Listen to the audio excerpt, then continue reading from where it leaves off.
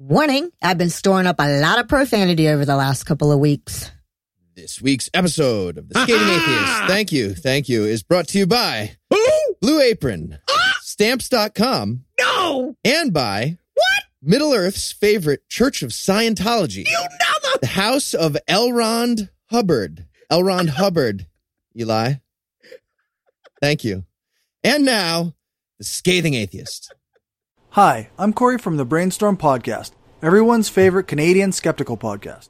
And even though it took me nearly 4 years to get this recorded and sent to Noah, I still have nothing particularly witty to say except we did in fact evolve from filthy monkey men. And maybe some moose, because, you know, Canada.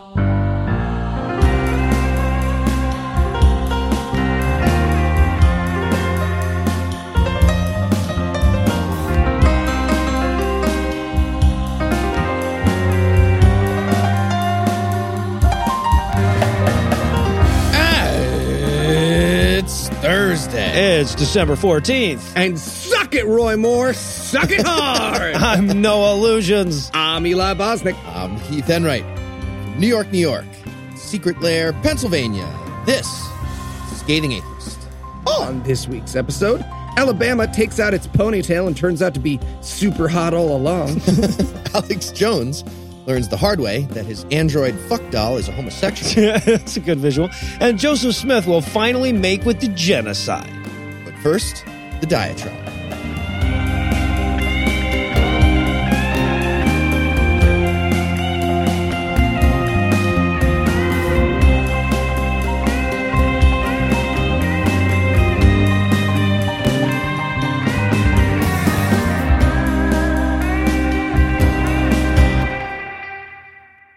If we take one thing away from all the conservative op-eds about the Masterpiece Cake Shop case, all of the punditry defenses of it, I hope what we take away is that at this point, religion is nothing but organized bigotry. I mean, think about it. If a politician in today's America wants to reach out to his religious base, wants to get them fired up, the best way to do that is to hate. Right? Hate black people, hate gay people, hate trans people, hate Muslims. You don't mobilize the evangelical base with promises to help the poor, turn the other cheek, and love thy neighbor. You get out the vote by scaring them that gay people are coming for the Christmas. And this isn't something you can pin on Trump's America either, right? Let's not be so naive. This shit didn't start with Twitter. When George W. was facing re-election in 2004 in the middle of an increasingly unpopular war, the Republican get-out-the-vote effort was to get anti-gay marriage amendments on every state ballot they could. And while you're out of voting against the gays, you might as well check the box for that Christian freedom guy who tortures Muslims, right? But I'm not naive enough to think Karl Rove was rewriting the playbook back then either. A listener I met on the Bat Cruise in Austin sent me pictures of a pamphlet distributed back in the 60s by the American Baptist Association that argued forcing states to recognize interracial marriage was against religion and was an anti-religious plot. Quick, somebody dig up George Wallace, ask him if he thinks that was a winning issue. Look, the decision before the court in this case is whether or not we as a society want to continue to let bigotry hide behind a cross. Religious freedom in this case is unabashedly the freedom to discriminate. And you're a goddamn fool, by the way, if you think they're going to stop at gay weddings that want like custom products. And if you don't believe me, let me quote the pamphlet here for you. Quote, prior to this century, neither historical Christianity nor Judaism has held that the integration of the races was necessary to a nation's obeying the laws of God, and the concept and practice of racial integration is heathen in origin and has been primarily promoted by atheism, infidelity, and communism for the past 4,000 years. Communism for 4,000 years. Now, you can plug whatever minority group you want into the crosshairs, and they will. Trust me. Anybody they think they can get away with discriminating against, they're going to discriminate against. And wherever that bigotry goes will be conveniently excused in some interpretation of the Bible. Now, keep in mind, that's a quality unique to holy books. The Quran, the Book of Mormon, the Bible, all of them could theoretically be used to justify pretty much any type of bigotry you wanted. And it's not like that's a common flaw with books in general, right? That's just holy books. You can't do that with Prisoner of Azkaban or Everybody Poops, for example. But every holy book I've read seems almost to go out of its way to keep the hate broad and malleable. Almost like they were designed to do that. And look, from a perspective of social evolution, that's exactly what the holy books were designed to do, because that's what the religions were designed to do.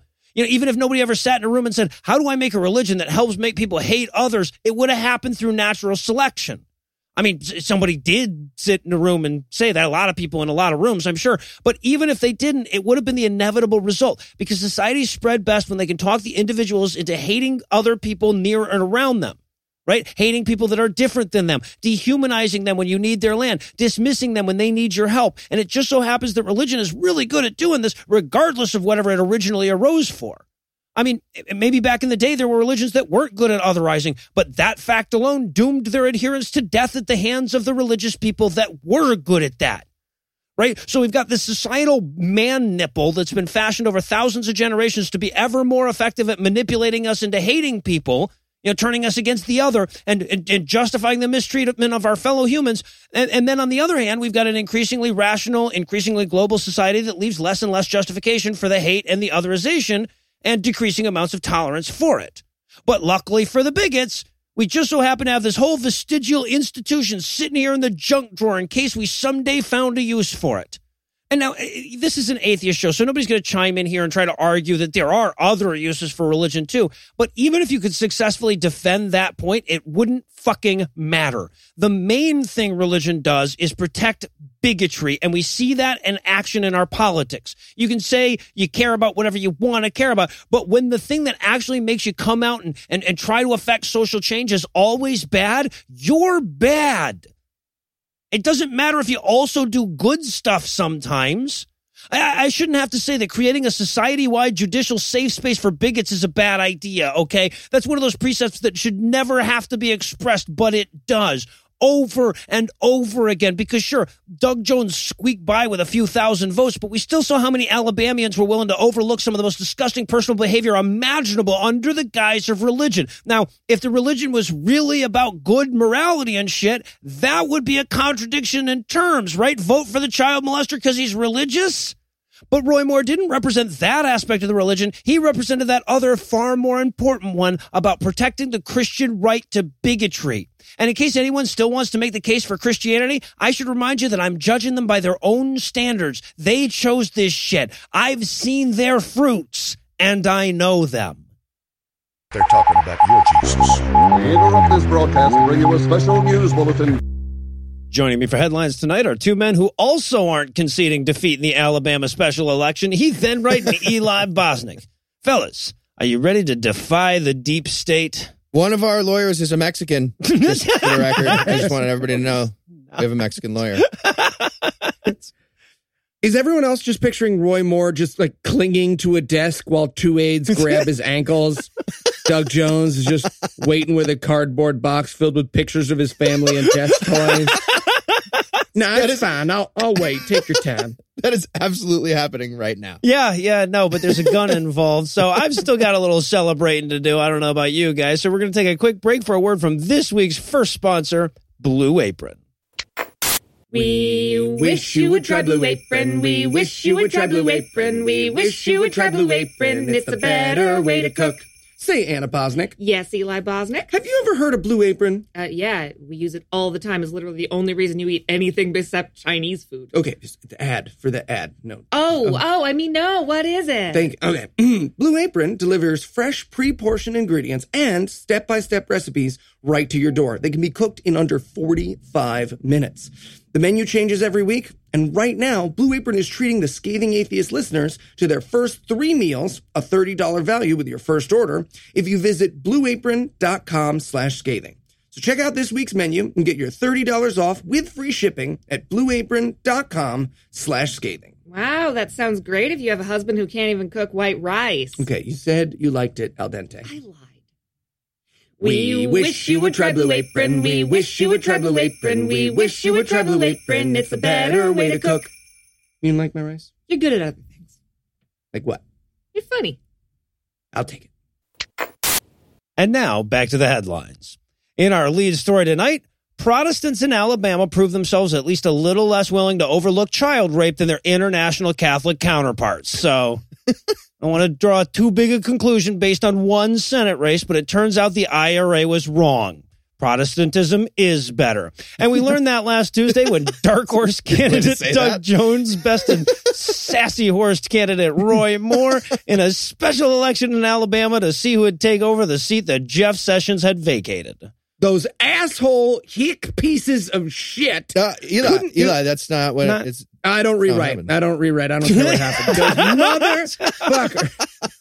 Oh, well, then you must not have been up till 4 a.m. yesterday. Dude, Jesus Christ. I had a different lead story. Now, I'm happy that Roy Moore lost, rewrites notwithstanding, but I want to stop short of congratulating Alabama like so many others have done for a 0.7% victory on the side of basic human decency.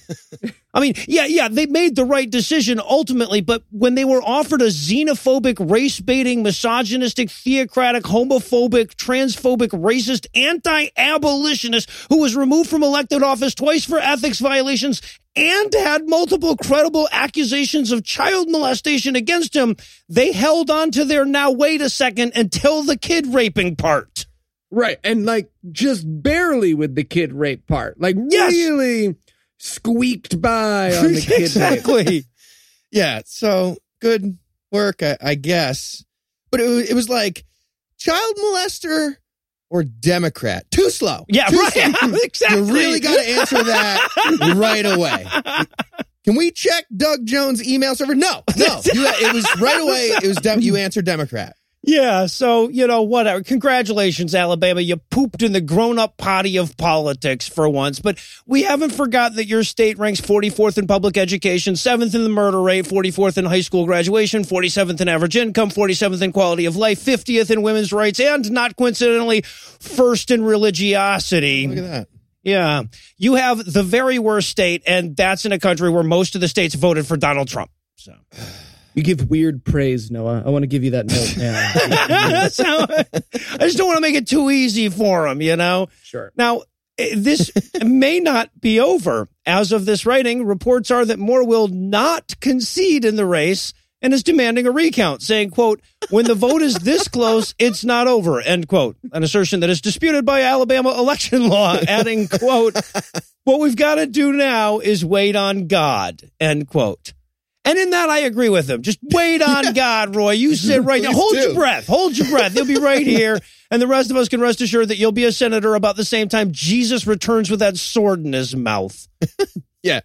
And speaking of which, Jill Stein is actually raising money for a really big mouth shield. So, everybody donate. I wanted Andrew so badly to create a GoFundMe that was like, get a recount money and do that to Republicans, but Andrew was like, no, it's fraud unless you're political. I don't want to get into it, but the answer was no. It was emphatic. Emphatic no. Oh, and then I just give it to a trans teen who's been kicked out of their home. Oh, delicious. And in down underhanded bigots news tonight, as many of our listeners at home and abroad might be aware, last week, Australia legalized gay marriage, throwing pastors into jail, losing critics their job, and skyrocketing rates of child abuse in a matter of weeks. What? Oh, the gay marriage. Everyone started fucking their kids that they're allowed to adopt, and everyone who voted no got thrown in jail and they lost their... Nope, none of that happened. Really? No. None of it? None of it. Nope. Okay, well, wait, what did happen then? Because a lot of people were saying that... No, just Australian gay people can just get married now. Oh, like to straight people, like against their will. Okay, so as straight people desperately search for places to each other, just gay dudes getting married to each other if they want. or lesbians, right? Or lesbians. Okay, well then I don't understand why anyone cared about it to begin with. It makes absolutely no sense. You want to just do your story? I mean, sure, but it doesn't make sense now. Right. Anyway, okay, so like. Gay people can marry each other now. Not sure who cared about that. The opposition were like gay guys who were afraid of commitment, right? Eli, that was not it either. Just do your story, bro. Okay, fine. Anyway, not everyone is happy about the ruling. Most publicly, Nick and Sarah Jensen, who listeners may remember for promising that if gay marriage passed in Australia, they would get a divorce. That's right, yes. And this week, they announced, much like certain fundraising platforms, backsies. Yeah. It's a do-over. The sun was in their eyes. It doesn't count. Yeah, right. No, but the good news is backsies are legal now. They did a referendum. Okay. Right. So here's the catch to their protest to divorce they were planning. See, Australia prohibits legal divorces when the couple still plans to live together and have children and be married. See, the law requires couples to be separated and live apart for a full year before the government will grant a divorce. And Nick and Sarah didn't want to do that. They wanted to burn their marriage license like a freeman on the land burning his social security card. Right. Yeah, when those gay capital letter corporate entities are allowed to marry, that ruins the verb for everybody else. That's fair. Yeah. I get it. Yeah. Almost like this process wasn't designed to facilitate homophobic show tantrums. Yeah, Weird. marriage is so that grandpa can leave your inheritance to a pole dancer named Carol who loves him for his mind. Everybody knows that. So with their protests smashed like their hopes and dreams this week, they offered this public and hopefully final statement. Quote, "My previous public comments regarding civil divorce never envisaged me separating from my wife, but rather our marriage from the state. This legislation currently makes it untenable for us to do this under the law." And here's the part I imagine he screamed through a bedroom door. "The point we were highlighting, and that still stands, however, is the fact that a redefinition of marriage changes the agreement under which we were originally married. We will be making no further comment." Oh, good. Sounds like they're both afraid of the new butt sex requirement. It's going to be an adjustment period. I get it. Yeah. Butt sex, just during your period. No. Right? Is that what we were advocating? That's what I'm Sometimes. advocating. Okay. Yeah, Okay. right. We're not advocating. See, so often I advocate something on the show and you guys are like, no, you can't say that. It's true about Gorsuch, but that's absolutely a felony. And now we're all on board. And with that, hopefully Nick and Sarah can go back to being those people who people ask, hey, weren't you those assholes who said they'd get divorced if other people were allowed to get married and then changed your mind about it at parties?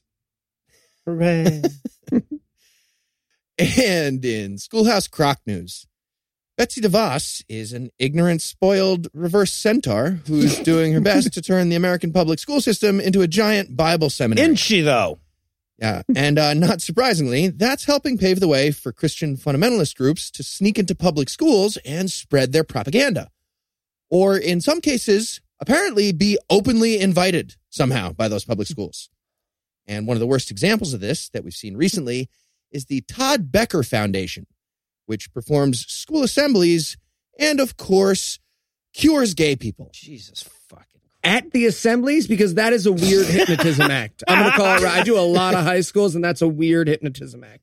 When I count to 3, you'll take a penis and like it. Yeah. No, it's even worse as a hypnotism act than as an Alabama campaign slogan. Turns out, yeah. All right, so here's a little background on the Todd Becker Foundation. Todd Becker is a kid who died at age 18 in a tragic car accident that involved alcohol. And that's why everyone needs to stop being gay. Is it? The alcohol was homosexual, Oh, apparently. oh, I see. Yeah, so this group goes into He's drinking schools. They Appletinis. preach about the Bible and apparently argue away the gay. In one of their recent newsletters, they proudly announced how they ended a lesbian relationship. Here's the exact words, quote, "Through much more conversation and many tears, one of the girls said, 'I don't want to be homosexual anymore. I want to become a new creature.' However, her partner replied, 'I'd rather burn in hell forever than be straight.' Their lesbian relationship ended that night with one heart surrendered to Christ and one heart still in rebellion towards God." End quote. And Public they school. bragged about it. Also, we poked a puppy in the eye that night. Little fucker never saw it coming. What the fuck? Well, now, since she said she wants to be a different creature, she could just want to be a manticore. So I withhold judgment. We don't know. A lot of weird What weaknesses when you're a manticore, though. How do you shave? Yeah, so Carefully. Obviously, anyone who's read past the very first right in the bill of those things that we have is aware that this is illegal. Yeah, it is. And that's why both the ACLU and the FFRF have both made official complaints about the foundation. Yet somehow they seem to be continuing their operation, arguing that the proselytizing is all spontaneous, student-led conversations, which are totally legal. As in, okay, so that was our song about Leviticus. Everyone spontaneously, right now, break up into one-on-one preaching pairs. Also, up above nothing, we're going to put this big basket of rocks right here at the front of the room. And spontaneous like that. And now that Eli knows somebody's pulled off a butt sex just naturally came up in conversation with those children defense, I feel like we need to take a moment to talk him down. So we're going to pause for a quick break and hand things over to my lovely wife, Lucinda. Soulmate. A man wrote the Bible. A whore is what she was. If it's a legitimate rape. It makes you a slut, right? Cooking can be fun. Hey, I'm proud of a man. This week in misogyny. So Tuesday was a hell of a day. I don't want to get too far ahead of myself here, but it almost felt like the wave broke and started rolling back. Maybe that's wishful thinking, sure. But when's the last time any of us had an excuse for wishful thinking, right? Even that's a small victory in this fucked up year. So yeah, I gritted my teeth through the election results on Tuesday, just sure I was going to have to come on today and channel the fiery rage of 1,000 suns about the goddamn child molester getting elected. But I didn't. At the last minute, the decent human being won, even though he believed in women's reproductive rights. But that wasn't the only good news of the day. Because before the polls closed that day, Merriam-Webster announced their word of the year for 2017, and despite the obituaries for it that have filled my inbox since we started doing this segment, their word of the year this year is feminism. And look, I get the word feminism has become a bit of a taboo. Part of the reason I started this segment was in an effort to rehabilitate it. And from my perspective, it was easy to lose track of the fact that it was really only the word that was suffering. Because a quick glance at 2017 shows that the concept of feminism is stronger than it has ever been. From the record-breaking women's marches that ushered the year in, to the cavalcade of shame-faced men retreating quietly from the allegations of sexual abuse and harassment that's closing it off, 2017 has shown us the power of feminism. And make no mistake, as narrow as the victory was in Alabama, it was the feminist issues that tipped the balance. And it was the female vote that carried Doug Jones over the finish line. According to Merriam-Webster, feminism was the most looked up word this year on their online dictionary, with searches up 70% from last year. And while I'm sure a good chunk of that was based on shitlords needing it for Twitter fights, there's no doubt that a lot of that is driven by people picking back up that word and wondering why we ever let it get so dusty. Now, I get it. We still have a serial sex abuser in the White House, and Planned Parenthood is picking its way through the legislative equivalent of the Goonies cave. A man with multiple credible child molestation accusations damn near went to the Senate. Women's rights haven't been in this much danger in the U.S. in my lifetime. But like I said, it kind of feels like the wave broke, and maybe 2018 is the year it rolls back. Thank you, Lucinda. And in With One Arm Tithed Behind Your Back news tonight, in an effort to retroactively justify how considerate my eulogy won't be, host of the 700 Club and racist droopy dog with the bends, Pat Robertson, took to the airwaves to remind the world that he's still a rapacious, merciless fraud without a shred of compassion for his victims. This was on full display once more when a viewer who was on unemployment called to ask if she still had to give 10% of that money to her church. Guess what he said? I saw a colored in the front of the bus today. That's a good guess. Chinese people don't use lines well. Jesus. What does that mean? I'm not sure either what do you mean, of those. What does it mean? You know exact. That's the problem. Everyone pretends they don't know what it means. They know what it means. So I'm honestly not going to say that either of your answers is worse than what he actually said. So here's the quote. Quote, I think if you do, there's a blessing that God gives. If you do give the 10%, that is. There is a blessing that God gives that will be given to you. So I think if you have unemployment, and I hope you don't have to have it for long, you lazy anchor baby having crack prostitute. That last bit was just implied. Anyway, he continues. But once you have, you want God to prosper you and give you employment. So you have to do something, and you can have funds if you can help others. That's a sentence, by the way. That's what is it done? Yeah, no. Anyway, he concludes, so we give out that which God's given us. Why not? End quote. I mean, I get it, though. She's got the unemployment money and the crack whore money. So, like, you know. Yeah. This is a weird Patreon pitch, you guys. Can I just give you that note? This is a weird way for us to segue. I mean, I like it, but it's a weird way to segue. So remember, boys and girls, not only are faith-based initiatives no real substitute for public assistance, but they also actively decrease its effectiveness if you listen to assholes like P-Robes or the dickhead preacher that mentioned what a penny pincher my wife's grandma was in her eulogy. And by the way, on an unrelated note, if Pat Robertson isn't the next serial sexual harasser, it's only because his earlobes have gotten so much wind resistance at this point that he's fucking up his mobility with them. It's so goddamn creepy.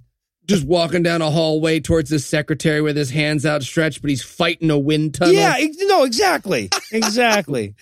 His cheek skin and earlobes could land a satellite on re-entry at this point. They're getting crazy. Like, that would be such a hits his better earlobe. use of them. Everybody almost wins a taco. That was from a long time ago. Yeah, it was, but I remember. Almost all won a taco.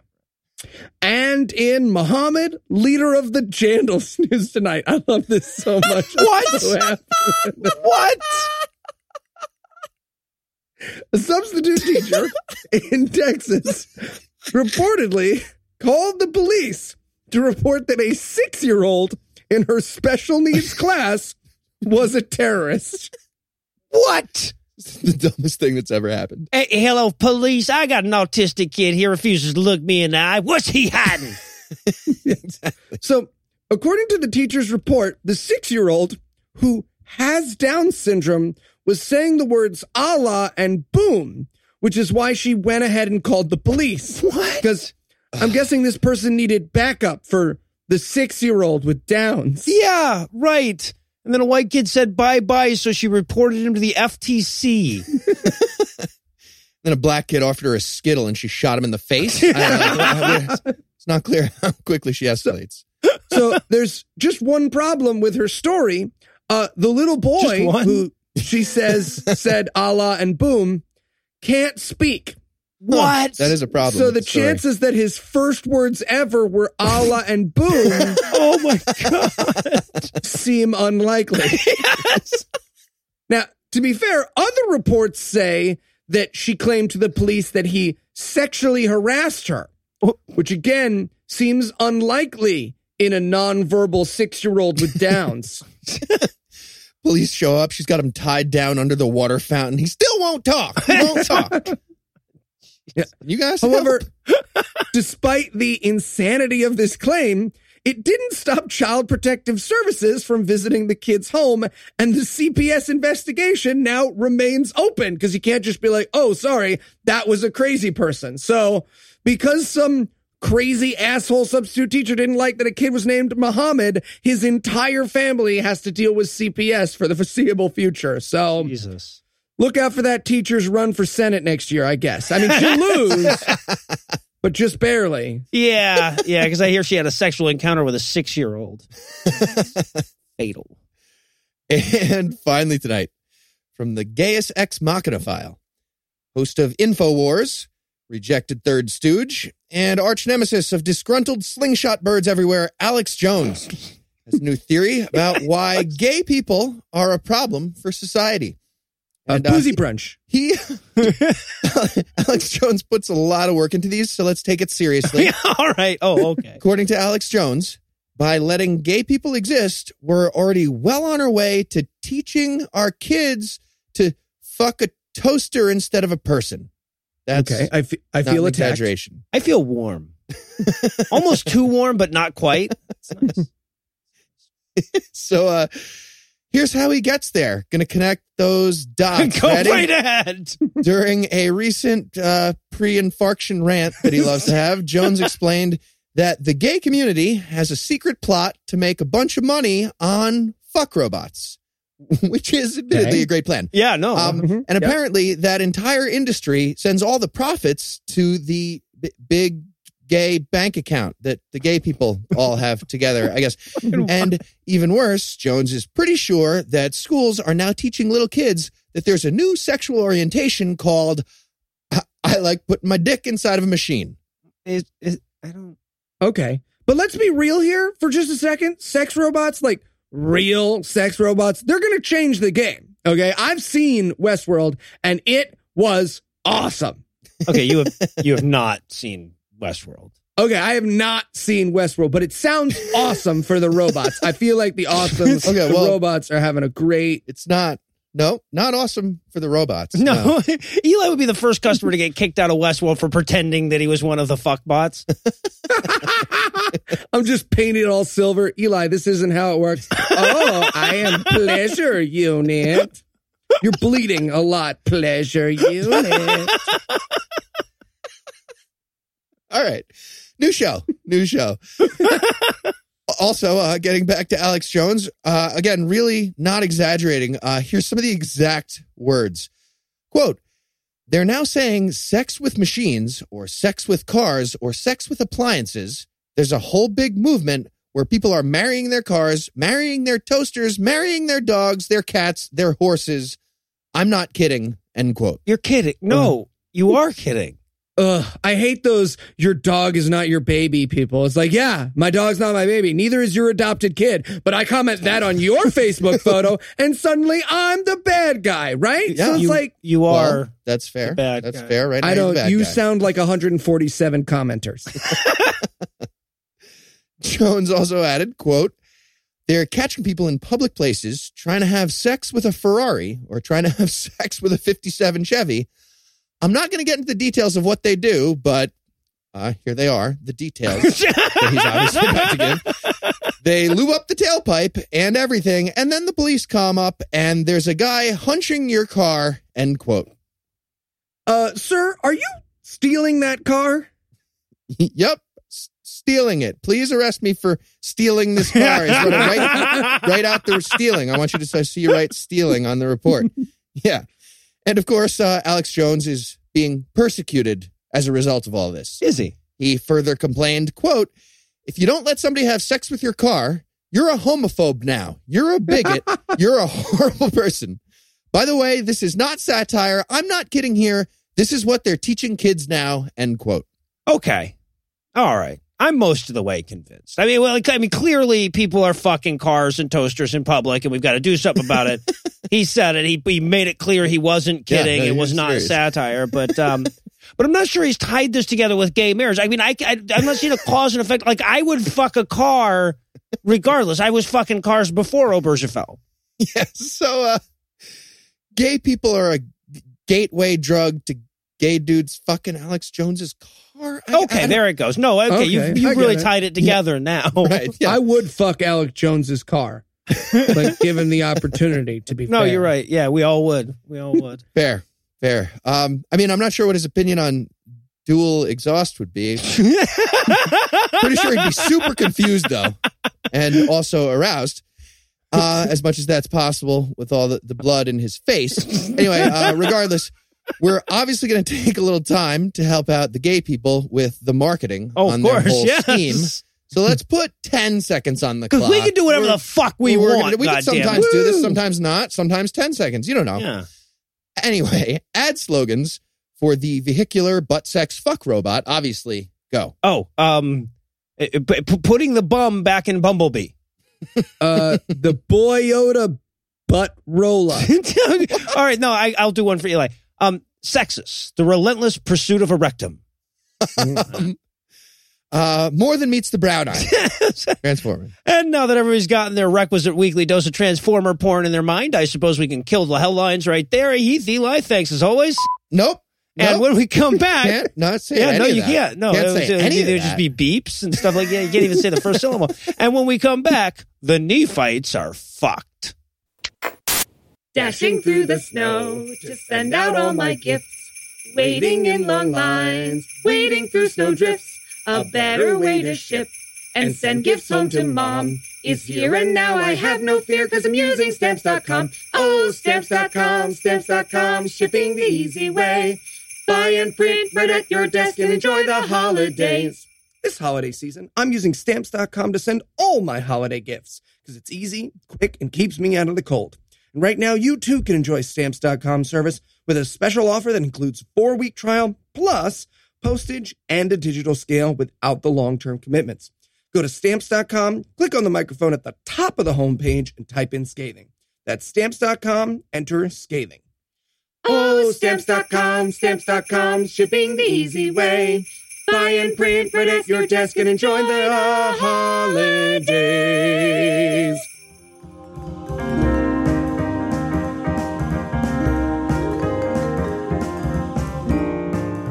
When I logged onto Facebook on Monday, it came up with one of those little memories from a year ago where apparently I posted that I'd finally finished the goddamn Quran. That was December 11th of last year, and here it is December 14th, and we've still got 3 goddamn books to go in the Book of Mormon. So I'm not sure if the math holds up exactly, but I think we just scientifically proved that there's more bullshit in the Book of Mormon than even Muhammad could manage. Yeah, and to be fair, Quran Peace Theater was just giving Heath moonshine and Quaaludes and turning on the recorder, so it didn't work out. One of my friends is a Jew, just for the record. Just to be clear, yeah. So everybody knows. And, of course, rejoining us after a sad and prolonged hiatus is my lovely wife, Lucinda. Lucinda, welcome back. It's great to be back, except that part where I have to read the Book of fucking Mormon. Yeah, well, there's that. Speaking of which, we're actually going to be breaking down the titular Book of Mormon. That is the Book of Mormon in the Book of Mormon, which is titled Mormon. Of course it is. So we start off by Mormon announcing that he is now writing the book, but he undercuts the shit out of his own account by admitting that he just started trying to remember shit when he was 10, but he didn't write any of it down for 14 years. Right. God's like, hey, Mormon, actually, never mind. We'll talk in a decade and a half. Yeah. Yeah, well, Amaron hid this shit that we've read up to this point, and then he just plucks out a 10-year-old kid at random, and he says, hey, I perceive, and this is a quote, I perceive thou art a sober child and art quick to observe, end quote, and proceeds to give him a lifelong charge of recording Nephite history, because he's 10 years old and he's not on the bottle yet. Okay, so what do you want to be when you grow up? Oh, well, I was thinking I'd be a farmer or A keeper of the Nephite record for all of history? Great answer. I got an awesome surprise for you, buddy. And if Mormon had to describe the lands of South Zarahemla back in those days in a single word, he'd go with megalopolis. In the 4th century CE in the Americas. Yeah. Bunch of Lamanites handing out CDs in Times Square. So, of course, war breaks out immediately with the Lamanites, but this time it's all out. It's the Nephites, the Jacobites, the Josephites, and the Zoramites going up against the Lamanites and the Lemuelites and the Insecticons and the Constructicons, all out fucking rumble. So he sets up this war. Then he says, and the Nephites won and there was peace for 4 years. Dismisses the whole war with a sentence so he can skip ahead 4 years to the next war. Yeah, what? Why? You got to wonder why Joe, who very clearly, he made this all up. Yeah. Why would he need a war that didn't matter in his book? It's your book. Why would you put filler in your fictional book? Just go to the one that matters. Yeah, exactly, right. But in this war, you see, the Nephites were being too stiff-necked and iniquitous, so the Lord didn't give them any cheat codes. And of course, Mormon knows the cheat codes, but he's not allowed to give them to anybody because they're so stiff-necked. Yeah. Right. And he's 15 at this point, and he goes and, real quote, tasted and knew the goodness of Jesus, end quote. Lovely. So Jesus can run for senator in Alabama, I guess. That's good to know. Right. So Mormon goes to tell all the Nephites about tasting Jesus, but then, quote, my mouth was shut. Nobody will ever believe you. I'm going to almost win. Yeah. I mean, it's going to be way closer than you think. Yeah, than you want. Yeah. So speaking of which, the Lamanites start winning, and the Gadianton robbers infest the place. And I want to draw attention to a bit in chapter 1, verse 18, because we encountered this before. The Gadiantons were burying their treasure all around, but God was so pissed at them that he made the underground slippery, so their treasure sunk down and they couldn't get any more. And I only point this out because it's been brought to my attention that this was a ruse people like Joe Smith would use when their dowsing stones or whatever would say treasure was in a certain place, and then they dug really far and it wasn't. Like they turned to the sucker they duped into paying for the dig, and they say, well, God must have gotten pissed and made the underground too slippery. Probably because you didn't believe in us hard enough. And that's an insight into Joey's mind that I think we should all like draw a circle around, take a moment with. And that explains why nobody's ever found the Oak Island treasure. They weren't Right. Mormon. Yeah. LDS people should really put some money into that. They should start digging. But anyway, back in the story, witchcraft, sorcery, and magics are everywhere, and all of the lands of Nephi have gone to shit. Yeah. Okay, I'm just picturing ancient Mormon me shuffling cards while some guy conjures a demon, just like, okay, demon's pretty cool, but 8 of diamonds? No. Damn it. Should have gone with demons. So then we get to chapter 2, where the Nephites decide Mormons should lead their army. And that's a hell of a lucky coincidence considering, him having been randomly chosen to write the history. Yeah, right. Lucky Worked break out. for us, I guess. Yeah. Right. Also lucky because he's not a prophet, right? Like, he hasn't done anything to deserve this. No. He hasn't done any prophecy. They were just like, hey, 15-year-old. Yeah, exactly. And Mormon is such an inspiring leader, by the way, that at the age of 16, when his army meets the Lamanites in the field, the Lamanites say boo, and his guys run to the hills and scatter. Yeah, and they go north and west. So just remember, Canadians, they're just peaceful Mormons. That's how they happened. That actually makes a lot of sense. No, it does. Right? Yeah. I really don't get this book. Mormon is basically bragging about what a shitty general he is. This whole chapter is a list of battles he lost. But it's presented like, and you guys are so sinful that I got my ass kicked in Angola and Joshua and David. Yeah, right, exactly. Okay, but then he finally wins a battle. He takes care to point out that his forces were outnumbered 42,000 to 44,000. That's such a lame You're just making shit up. Why not make it a significant number? He's like, all right, 42,000 to 45,000. Well, no, hold on. Let's keep this book believable. Please. 44,000. They'll believe that. Exactly. Be reasonable. So the Nephites all repent, but they repent wrong, of course. So God still doesn't forgive them. Yeah. See, according to the book, the problem was their sorrow was the sorrow of the damned. Quote, They did not come unto Jesus with broken hearts and contrite spirits, but they did curse God and wish to die. End quote. The Eli Bosnick story. Just saying. It's weird. This Right there book in the speaks Book of to me, Mormon. is what I'm saying. Now, this brings us to the point in the story where he turns 24 and has to go get the plates Amron hid. And it just so happens his army is retreating to that very spot. It's very convenient. Pull over. This is perfect. I got to dig up some plates. They're literally right there. Right there. Oh, hello, Morgan Freeman. Right. Did you get a box of something? All right, cool. And then the Nephites start winning battles and take back all the lands they lost. So that chapter meant nothing. Nope. No need for chapter 2. Then chapter 3 starts with a 10-year break from all the battles. But sure enough, here come the Lamanites again because Joseph Smith literally never thought of another thing that could ever happen in his story. It's just been that since page 1. And they're back. Jesus. And Mormon realizes that the people aren't godly enough, so we get a quick montage where he tries to Jesus them up a bit, but it's too little, too late. All right, just chasing around a chicken with a crucifix on its neck. Painting them all white with rollers, Ram playing in the background. But the Lamanites are super polite about the war here. Apparently, their king sent a "we're going to attack you, Graham," before it happened. Okay, I'm going to attack. 1, 2, Oh, no, he's counting. 2. And the Nephites win, again, despite all their iniquity. So Mormon God is proving himself to be wholly unnecessary for military victory, even in his own book. Right, or it could have something to do with the Lamanite army having the enthusiastic consent approach to war. I'm just saying. And then the Nephites get so haughty and wicked that Mormon takes his commission and goes home and refuses to lead their armies anymore. Yeah, well, and Mormon's logic here is, he's like, look, I'm not going to keep bailing you out if you all don't join my religion afterwards. I would rather see you die and our people get wiped off the earth because I'm the good guy. The good guy. Yeah. God's like, all right, I'm going to kill everyone without a ball. And Mormon's like, okay, this is actually pretty funny. I'm taking my ball and I'm going home. Yeah, right. Exactly. But instead of telling us what happened to the leaderless army in their next battle with the Lamanites, the book just takes an 8-verse Muhammad-like diversion to say, and by the way, don't think the Jews are getting off light in the afterlife just because Jesus had a mitzvah. And because Joseph Smith completely lacks descriptive skills here, he tells us the blood and guts and shit couldn't be described, but assures us that the massacre is the worst one in the whole book. Yeah. And lo, it came to pass that pew, blast, boom, Oh, no. Also, the Lamanites are burning women and children to their idols at this point. Now, I know the Nephites aren't tithing enough. Their necks aren't as flexible as God likes, but he's starting to seem like a third-party voter here.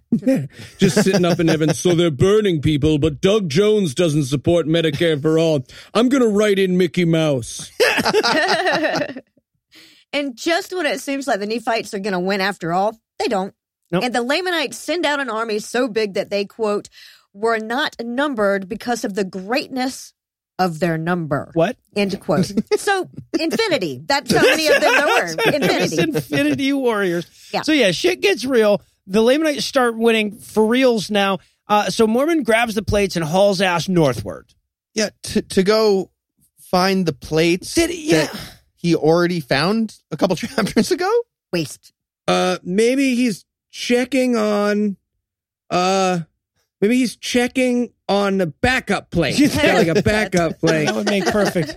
You want those redundant. Yeah, that's good. Exactly. That's All right, we get to chapter 5 where Mormon goes around saying how super sorry he is about everybody's kids and wives getting burned to death and says he'll lead the army again now. Yeah, of course, the people still didn't repent, and Mormon is a crappy leader, even by his own telling, so that doesn't shift the fortunes of war or anything.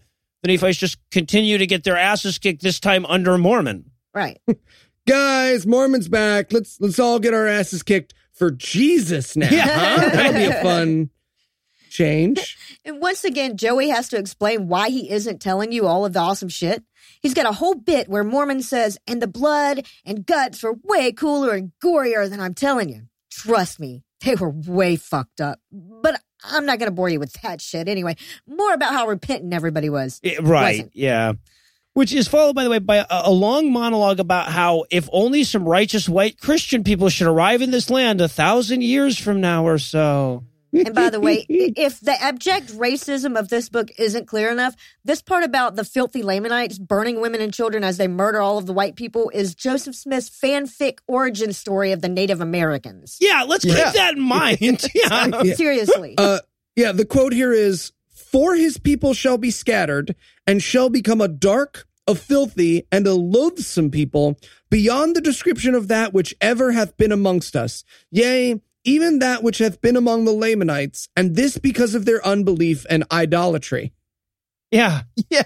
Fun fact about this part, it used to be in the description of the chapter in the Book of Mormon until 2010. Jesus. 2010 is when they took that description of Lamanites out of the official Book of Mormon. Wow. Because they're progressive. Just out of the chapter description. Yeah. Yeah, right. It's still there. Yeah. And now it's time for the final fucking battle. We reach the hill of Cumorah, not Gomorrah, mind you. Cumorah. Yeah, no. Sorry, Joe, did you say that this place is called Cumorah?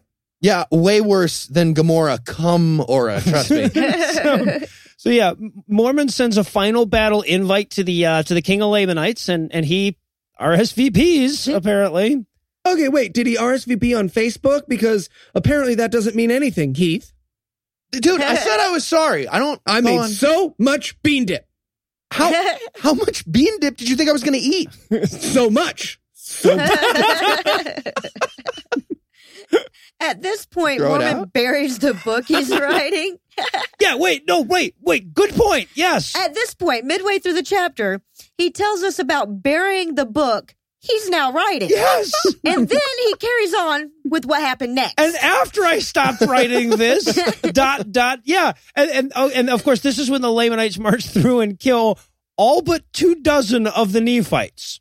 Right. And let's talk about how impossible this is, right? So, by the number Joseph gives, at least 1 million Nephites had to, quote, die by the sword, end quote, which again didn't exist yet, Not in a America, single no. day, and leave no trace. Yeah, exactly. Well, the Lamanites didn't have enough gasoline. Lamanites don't burn that hot. People in armor and shit must have been so biodegradable back then. They were forward thinking. It was a green economy. I'm just telling you, wheat shields are underrated. It must be. And when Mormon looks over the 100,000 plus slain Nephites, his reaction, of course, is to say, see, this is what you get for not being Christian, you stupid assholes. That's right, because he's the good guy. He's the good guy, yeah. But as if to prove the Mormons are the cockroaches of evangelism, even after the Lamanites kill hundreds of thousands of them, Mormon and his kid pop up to bitch at them for being so wicked and sinful. He does. Dude, we just killed 1 million of you. Are you kidding me? Well, you missed me. Now stop being black or red or whatever. It's unclear. And we cannot overemphasize how anti-Semitic this book gets in this chapter. Over and over again, it says, and don't forget, Jews killed Jesus. That was the Jews. And it's never for any reason, right? Like just all of a sudden and out of nowhere, it'll be like, and it came to pass that the Lamanites overrun us at Teancum. And if you think about it, the Jews started that war too. And we did regather our forces in the land of Shibboleth. I feel like Joe was denied a loan during this chapter. Right. Mormon's wife holds a press conference. One of our lawyers helped kill Jesus, just so you know. To be clear. He also tells the Lamanites here, oh, and in 1100 years, white people will show up with a Bible, and it's going to be awesome. Yeah, you should totally listen to those white people. There's also a quick aside about how, and if you believe in that book, that Bible, which you should, obviously you can't help but logically believe in this one, too. And I guess it's only now that Joey realizes the buried plates thing creates a logistical issue here. So now Moroni takes over and he's like, oh, by the way, I'm writing extra plates now that I'll later bury with those first ones you read. Yes. So that this will make sense. Right. But he mentions that he's like literally running out of room on the plates. He's like writing this shit in the margin. And you're allowed to be a Russian spy at the end. And by the time he has a spare plate carving minute, the other 23 surviving Nephites have apparently been hunted down and killed. So now it's just him. He's the last one. Moroni also wants to make it clear that there's still an even bigger apocalypse on the way. Mm-hmm. So, God will have his revenge eventually. Yeah. One of these days. And then we get this crazy awkward transition where he says, and now I'm talking to you, future people. I know it's going to seem weird for me to give contemporary commentary about your present-day churches from 400 CE where I am and everything, but trust me, God showed me 1829, and you guys are all kinds of fucked up. Not doing it right at all. We did not need a Will and Grace reboot. That is the next 40 chapters. And we did. It's a great reboot. It's a great But he saves the last chapter for the atheist and the unbelievers, where he offers up such nuanced theological challenges like, I bet you won't be so atheist when the rapture happens, bitch. Yeah, right. Yeah. If God isn't real, what are you going to tell him when he comes back is an actual argument in this book. Yes. Yeah. But you won't say that to his face. He also points out that being a Mormon is better than dwelling in hell for eternity, which is a slogan I think the LDS should have stuck with. Mormonism, at least a little more fun than hell. Way more fun. Unless it's the hell from Bedazzled. Yeah. Oh, because of Elizabeth Hurley's giant boobs? Yes, because of Brendan Fraser's giant boobs. What did you say? What did you say? What did we say? And in his getting into heaven instructions here, he's sure to point out that being white helps. Yeah. Definitely a good thing. He also points out that it's impossible to read the scriptures and not come away believing in them, which, I mean, we still got 2 chapters left. I don't want to prejudice or experiment here, but I'm having a healthy suspicion maybe he's wrong. What we're saying is I'm that a we're Mormon. Reserving judgment. Sure. What? He also points out the atheist God can't even perform miracles, so Mormon God would clearly beat him in a fight. The atheist God. Another good apologetic that he offers up, if you don't believe in Christ, who do you think redeemed mankind's sin through their ultimate suffering? Checkmate. And if you think that's stupid, wait until he gets to the, okay, then who's multiplied all those fishes bit in a couple of verses. Yeah, this chapter is slowly turning into a more honest version of the conversation your uncle is going to make you have at Christmas by the second. Right. There's also a mandate in here for Mormons to, quote, preach the gospel to every creature, end quote, which makes you wonder who ministers to termites and shit. Right. Heath, if you were a Mormon, you could be a missionary to dogs. I'm so in. Had me at Mormon. All right, so then we get a list of Christianity powers, including, but not limited to, spontaneous language genesis, casting out of devils, serpent immunity, invulnerability to poison, and infinite healing powers. Testable claims. But you can't look. Stop looking. It's the Mormon uncertainty principle. It's like peeing. It's just like peeing. That's why I never look when I pee. Gross. There's also an out-of-the-blue ham-fisted thing in here about how they couldn't write their plates in Hebrew because they didn't have room. So they used Egyptian hieroglyphs to conserve space. Yeah, what? I get it. I mean, to be fair, this whole book pretty much fits into a single picture of a dude dickishly wagging his finger at the Cleveland Indians mascot. Like, that's the book. You don't need... It's just that one hieroglyph. That means Book of Mormon. And that's where we're going to close things off for the night. Looks like we will not be able to wrap this fucking book up in 2017, which is a shame because 2017 kind of owes us some good news eventually. But we're going to be back in 3 weeks with the Book of Ether, or we'll just huff ether instead. Find out in 3 weeks when the Book of Mormon's return.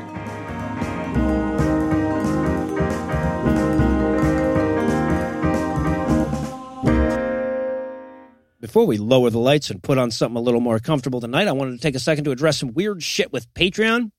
Earlier this month, they announced an upcoming change in how they were going to charge patrons, and it was a bad idea that got called out as such far and wide. And Patreon heard our voices. They backed off of the fee change. It's not going to happen. So if you canceled your pledge because of this, or if you made any changes to your pledge because of this, or if you were going to donate to Patreon and then you heard about all this and decided not to, the fee change will not be taking place. As a person that makes the bulk of his living through Patreon, this is kind of important to me.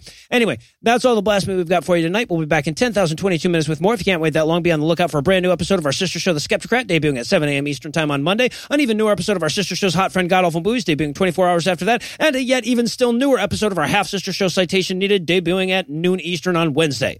Obviously, I wouldn't be keeping in the spirit of the season if I neglected to thank Heath Enright for taking on a huge amount of my work while I was sick, and also taking on the huge amount of work he always just takes on because he's Heath. I need to thank the lovely Eli Bosnick for not quite saying anything that got us sued while I wasn't on GAM this week. I want to thank Andrew Torres of the Opening Arguments podcast for making sure of that. Also need to thank the lovely and talented Lucinda Lugeons for kicking shit right back into gear when she got back, and also a kind of ridiculous number of presents under the tree for me. I need to thank her for that. Can't figure out what the long flat one is. No fucking clue. It's really weird shape. Also, I want to thank Corey from the Brainstorm podcast for providing this week's Farnsworth quote and demonstrating our show's international appeal in so doing. If you need a little bit more Canadian skepticism in your life, be sure to check the show notes for a link to his podcast. But most of all, of course, I want to thank this week's best people. Only I can't do it by name because all the changes with Patreon have caused a flurry of canceled pledges, adjusted pledges, and weird shit that's going to make it take at least another week for me to pick through and figure out what actually is and isn't a new pledge. But I promise I'll get you thanked by name and properly complimented next week. If I fail to, let me know and I'll correct it in an upcoming episode. Legal services for this podcast are provided by the law offices of P. Andrew Torres, and our audio engineer is Morgan Clark, and he also wrote all the music that was used in this episode, which was used with permission. If you have questions, comments, or death threats, you'll find all the contact info on the contact page at scathingatheist.com.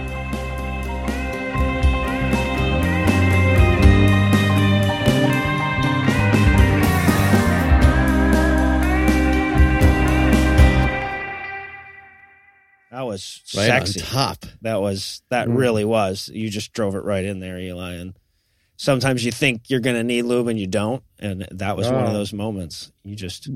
And I stopped understanding. That was nice. I fucking hate you. It's going to make sense to like 3 listeners. I cracked myself up with you, motherfucker.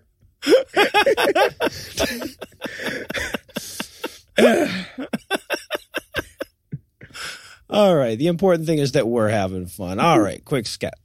All right. Well, that's official. You're the hype man for the intro forever now. Hype man, the intro from now on. There's no way around you not doing that forever now. Just okay. So you know. Yeah. All right. Your words on the page. You can read the words on the page every time. It always will lead you correctly. You don't have to make up your own words. You also fucked it up. So we're just gonna never mind. All right, this is take 2. I feel like we should check if Christianity like quit the religion before we start the episode. Yeah. Everything's changing.